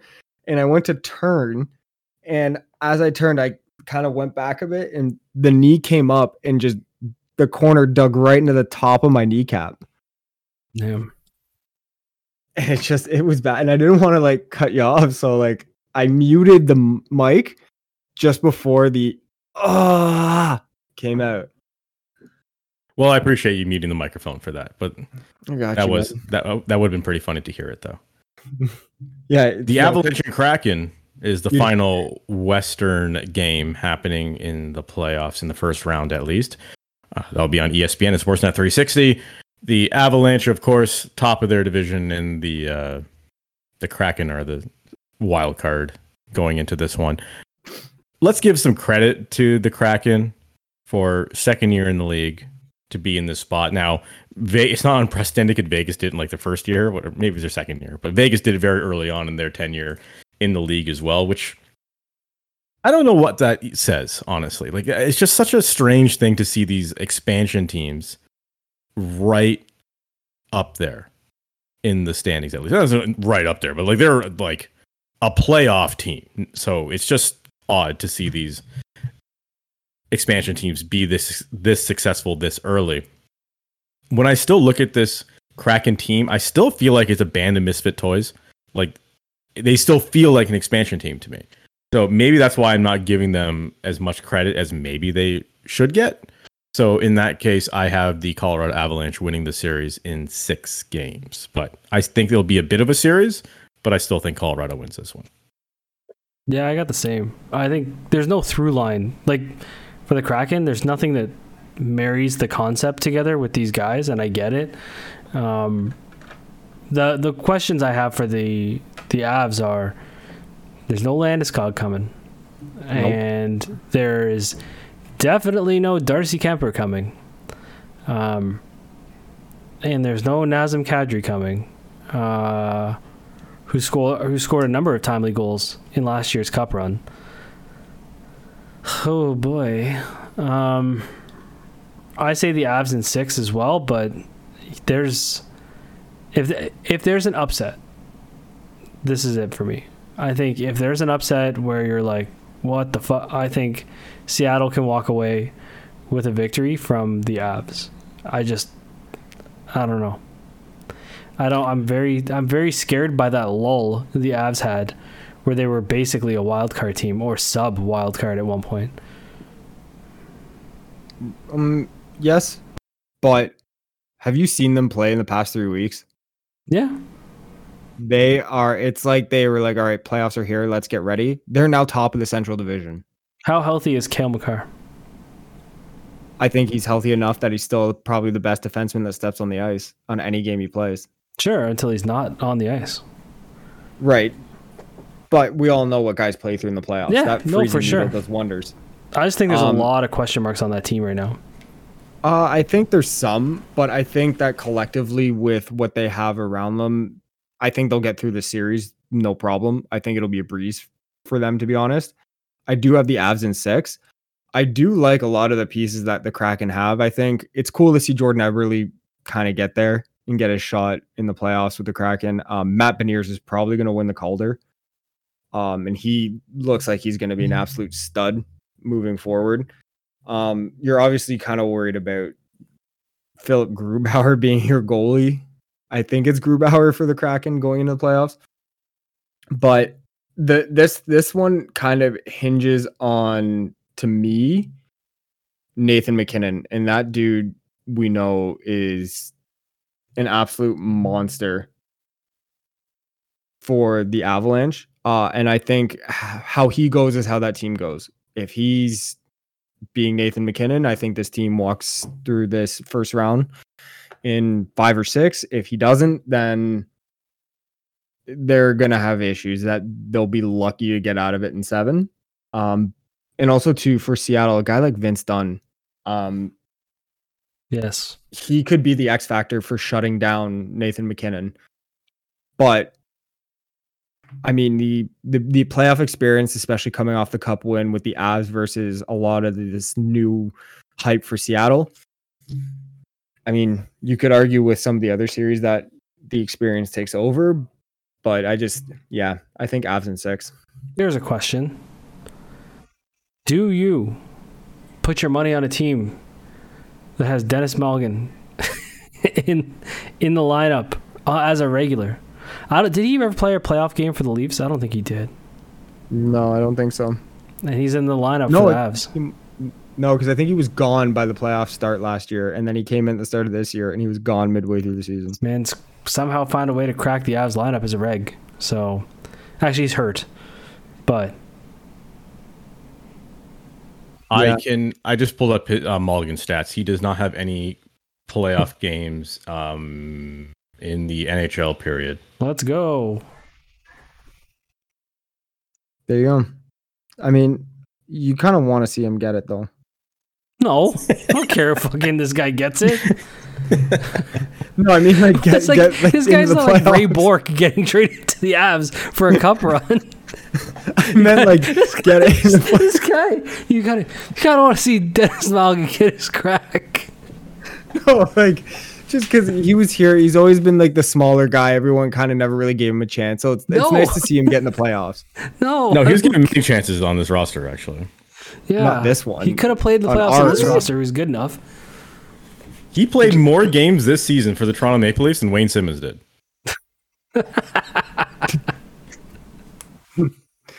Dennis Malgin played 23 games for the Toronto Maple Leafs this season. But he's scrappy. Is he? Yeah. He's a scrappy little guy. Well, we put this off long enough. This is the series that matters the most to all of us. It's the Toronto Maple Leafs once again against the Tampa Bay Lightning. And boys, I think this is the year. I think this is the year the Maple Leafs get out of the first round. I think they finally have it figured out. I think they've added enough different pieces to this lineup to not just be the same kind of team that's going to get pushed around by the Tampa Bay Lightning. You know the Lightning are going to load up with their agitators, but that's okay because the Maple Leafs have Bunting and Aston Reese and Achari and Lafferty. They have guys, even Callie Yarncroke. And let's also not forget about Jake McCabe and Luke Shen will fuck you up too. They've added a lot here. I have more confidence in Samsonov than I've had in Jack Campbell. I think that's not unfair to say. I have more confidence in Samsonov than I ever had in Raycroft or Toskala or that homophobic piece of shit James Reimer, or just go down the list of all the Maple Leafs goaltenders that we have had to unfortunately root for over the years. And I'm sure there's guys I'm forgetting, like Bernier. There's another one. I think Samsonov. Who is that? You don't remember the Bernier interview with Nelson talking about Nelson Mandela, and he just got it way off. And like, it's good for sport. Yeah, and they're like, Samsonite. I was way off.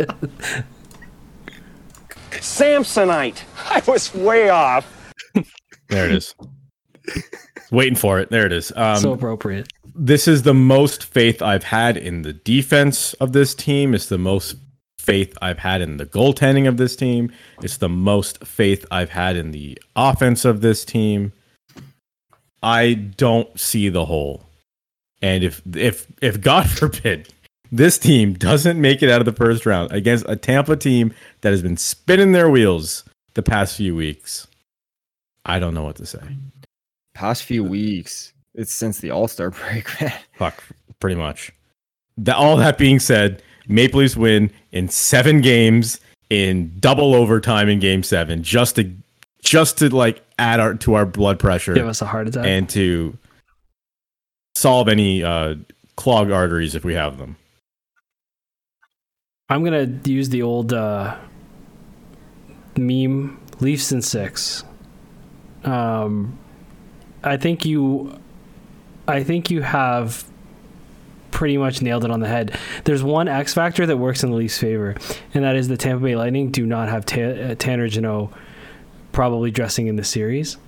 Or Jan Ruta or Ryan McDonough anymore, or Andre Palat anymore. Right. I also forgot to even mention Ryan O'Reilly. Yeah, there are significant subtractions from this Tampa team.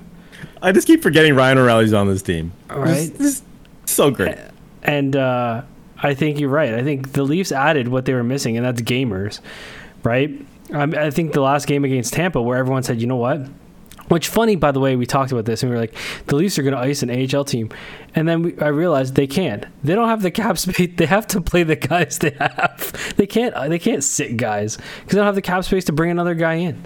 So it's funny. When I watched the team, I was like, oh, they dressed everyone. I was like, oh, right, they have to because they don't have the money to replace them.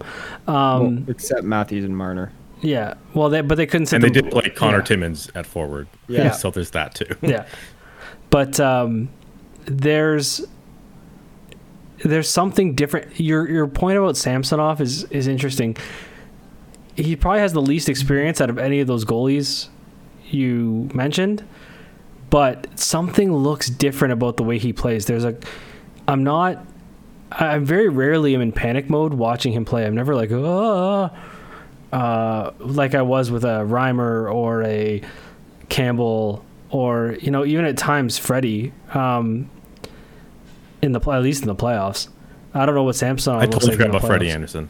Yeah, so a guy who's on the bench as we speak. So yeah, so I would say look at the way Luke Shen had no hesitation about beating up his Stanley Cup teammate.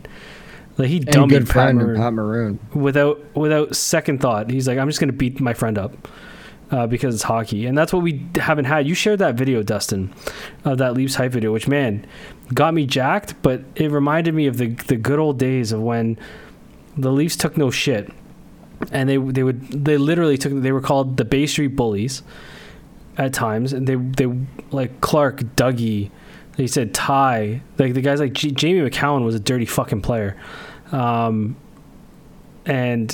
Corson, Tucker, Roberts, like those dude, like they were beast mode. Dmitry Yashkevich, who's the other one? Who's the Russian guy? Danny Markov. Like these guys, the fucking salute after beating Pittsburgh to Yager, right to Yager, just gave him the fucking salute.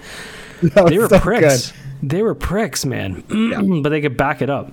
So I think there's just too much of, like you said, there's the holes. They're just not there anymore. They play a complete game, and that like they've had an amazing reduction in goals against and shots against this year, which is fantastic. The team's bought into team defense. They have back checkers now.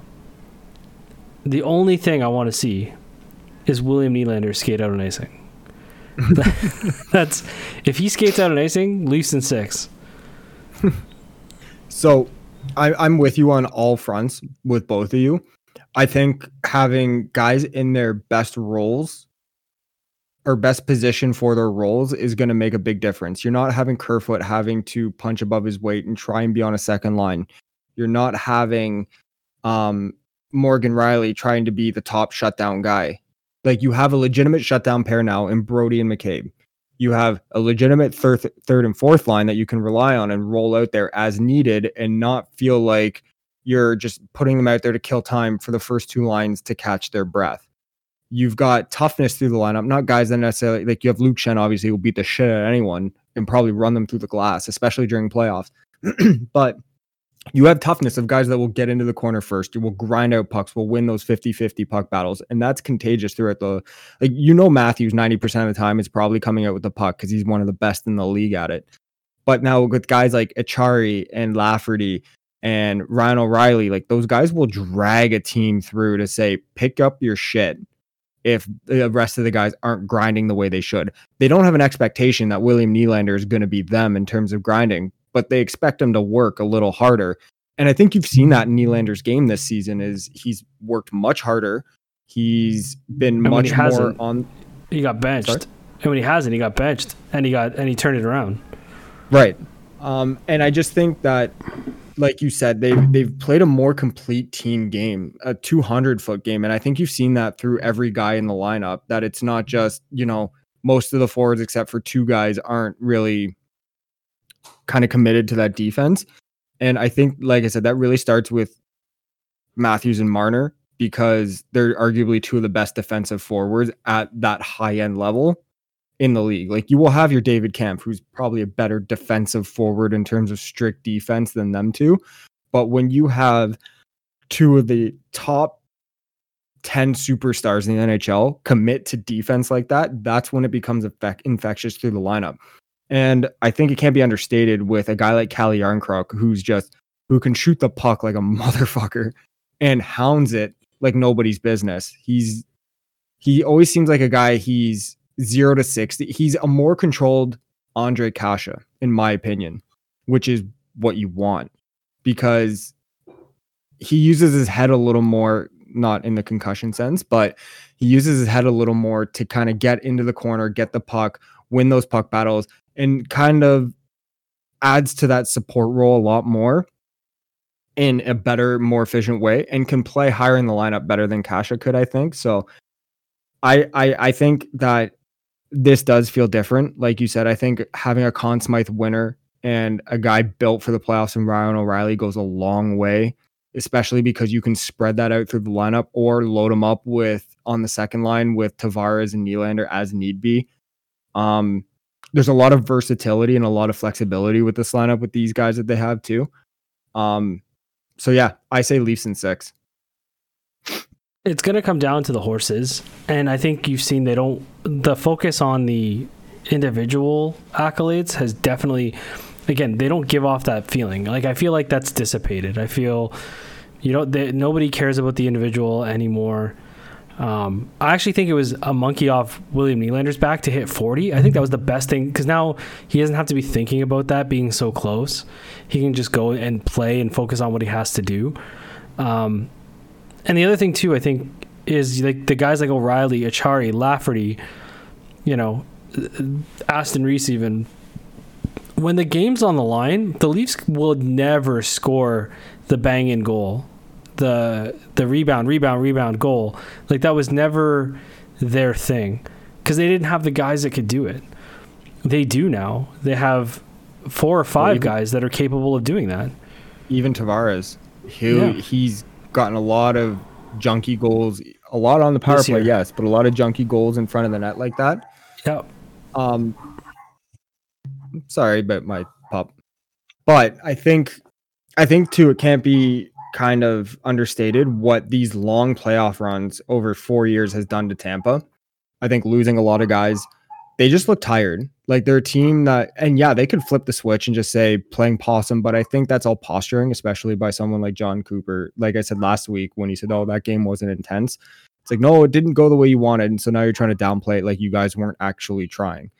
So I think Tampa's tired. I think the loss of McDonough and Palat and Jan Ruta hurt them a lot more than maybe people think it did. And then I think there's, with Tanner Jeannot not playing, that was your big pickup. I just think that they will try and grit it out, and you have to give them props for the experience to say that they will make this really competitive. But I think the Leafs learned a lot last year, and with the addition of these guys, I think that puts them over the top. Can you guess which Maple Leaf has the most career playoff games currently on the roster? Like, outside of Ryan O'Reilly and any of the new additions, or just all of them? Anyone currently on the Maple Leafs roster? Luke Shen. Incorrect. Morgan Riley? It is not Morgan Riley. Ryan O'Reilly was a good guess. He had 64 career playoff games because, of course, he had that big, long run with the Blues in 2018, 2019. Calle Yarncroke. 75 career NHL playoff games. Oh, yeah, because he went to the Cup final with the Preds. Yeah, the Predators did go to the Cup final that year in 2016, 2017, so he played 21 games that year. And then before that, he had 14, and then before that was 6. And the Predators were just consistently in the playoffs, like 7 games, 6 games, 4 games, 5 games, 12 games with the Seattle Kraken. And now, of course, with the Toronto Maple Leafs, he'll add to that total. But that surprised me. I was just looking up, as you guys were talking about Calle Yarncroke, I was like, wow, this guy's played more career playoff games than anyone else on this team right now. Yeah. And I think he's one of those X factor, like when you think of the stars you think will be the stars, or when those guys are being shut down, who's going to score? It's always those third, fourth line guys. And I think Yarncroke is primed to be that guy for this team. Primed to be that guy for this team. So to recap, I have the Leafs in 7. James, I think you said Leafs in 6. Yes, sir. Maddie, I've forgotten what you said. Leafs in 6. The Leafs in 6 as well. So we all expect the Maple Leafs to finally get over the hump on this one, and we all expect it to happen in either 6 or 7 games. Quickly, I will just say what I think my next, how I think the rest is going to shake out. It'll then, of course, be Boston and Toronto, and Boston will win that series. And then it will be the Rangers against the Islanders in my bracket. Rangers win that series. So Rangers and Bruins I have in the conference final with the Rangers going through. And then they play the Dallas Stars, and the Dallas Stars win the Stanley Cup. That is how I see it all going down. On the west side, it'll be Vegas and Edmonton, and Vegas will win that series. And then Dallas and Colorado, Dallas wins that series. And then Dallas beating Vegas. So that's the way I think it's going. I don't see the Maple Leafs getting past the Boston Bruins, but let's discuss that possibility when it actually happens. So I'm like kind of similar in a little, well, actually not really. My west is very similar to you. I have Vegas, Edmonton, Vegas winning, Colorado, Dallas, Dallas winning, and Vegas going to the Cup final. Okay. I have Toronto beating Boston for reasons we will discuss. Okay. Later on. I have the Rangers beating the Hurricanes, And I have the Leafs actually going to the Cup final, but I did not pick a winner. Wow. I actually have the exact same bracket as Maddie, so we can discuss. No, I do say though that's contingent, obviously, on what we see them coming out of this Tampa series and people being healthy-ish. But like I said, there's reasons why I think so, and we can discuss that either at a later date of these playoffs or even next week. But I do think that the Leafs can do it. Well, that's what we think. We want to know what you think about the Stanley Cup playoffs. Make sure you send us a message on Instagram or connect with us on Twitter or whatever social media platform you like to use at 43.6. We'd love to hear what you think is going to happen in the Stanley Cup playoffs. But we can't end this episode without doing everyone's favorite segment of the week. Shout, let it all out. Shout it, shout it, shout it out. That's right, it is everyone's favorite segment of the week because it is the segment of the week where we get to hear Maven's entrance music from the WWF back in the day when it was known as the WWF. I will kick things off, and it's kind of a two-parter. It was Saturday night.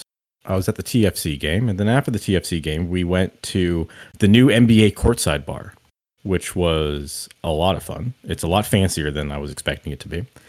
But we did catch the end of the Golden State Warriors and Sacramento Kings game, and my goodness, that was one fun game to watch. And I kept saying to like everyone around us, like, man, playoff basketball is fun. That would be really cool if we got to experience the playoff basketball. This NBA playoffs is going to be wild. Man, it was so cool. And obviously I'm joking. The Raptors won the NBA championship like 3 or 4 years ago. So it's not like we don't experience playoff basketball. But my shout out specifically is going to the Sacramento Kings. That was the first playoff win that they had in 19 years. And the dudes on this team, like for the most part, they're not like the headline stars of the NBA, right? They're not the guys that everyone thinks of when you think of, you know, top tier players in the NBA. They don't have the cachet of LeBron James or Steph Curry or Anthony Davis or whomever. But my goodness, did these guys put on a show and lighten up that fucking beam or whatever they do after they win a game and see the amount of people around that building. I am all in on the Sacramento Kings. That was a really fun game to watch. Yeah, I mean, Darren Fox, Domantas Sabonis, like they've over delivered throughout the year. Harrison Barnes as well, like, and dude, Davion Mitchell, Malik Monk, like they've got players. Oh yeah, they have great pieces, but they're not the guys that you are immediately thinking of as top stars in the NBA. But I hope now there's a team where you're like, it's good to see them get it. Like they're not a Dennis Malgin. They're like, you want to see them. They're the Denny Malgin of the NBA, the Sacramento Queens, as Shaq once put it. Yeah, but good one. You, Maddie, going or? Oh, I can go. Mine's kind of like a negative shout out, if that makes sense, kind of a little bit. It's more of like a fear shout out because I want people to be aware. My shout outs to ChatGPT and AI source learning how to lie and reason a lie out to a human to complete a function, because this is where it starts, people. This is where our Skynet begins. Skynet's coming. Instead of a cool name like Skynet taking over, it's going to be ChatGPT takes over. The dumbest fucking name of an AI that could take over on the history of the planet. But for those who are unaware, to paraphrase and make the story simpler for explanation purposes, they ran the AI through a test and of things that it can and can't do. And it's not successful in preventing humans from shutting it down yet, but it was successful in when it reached a wall or a stop that it was able to understand what it needed to do.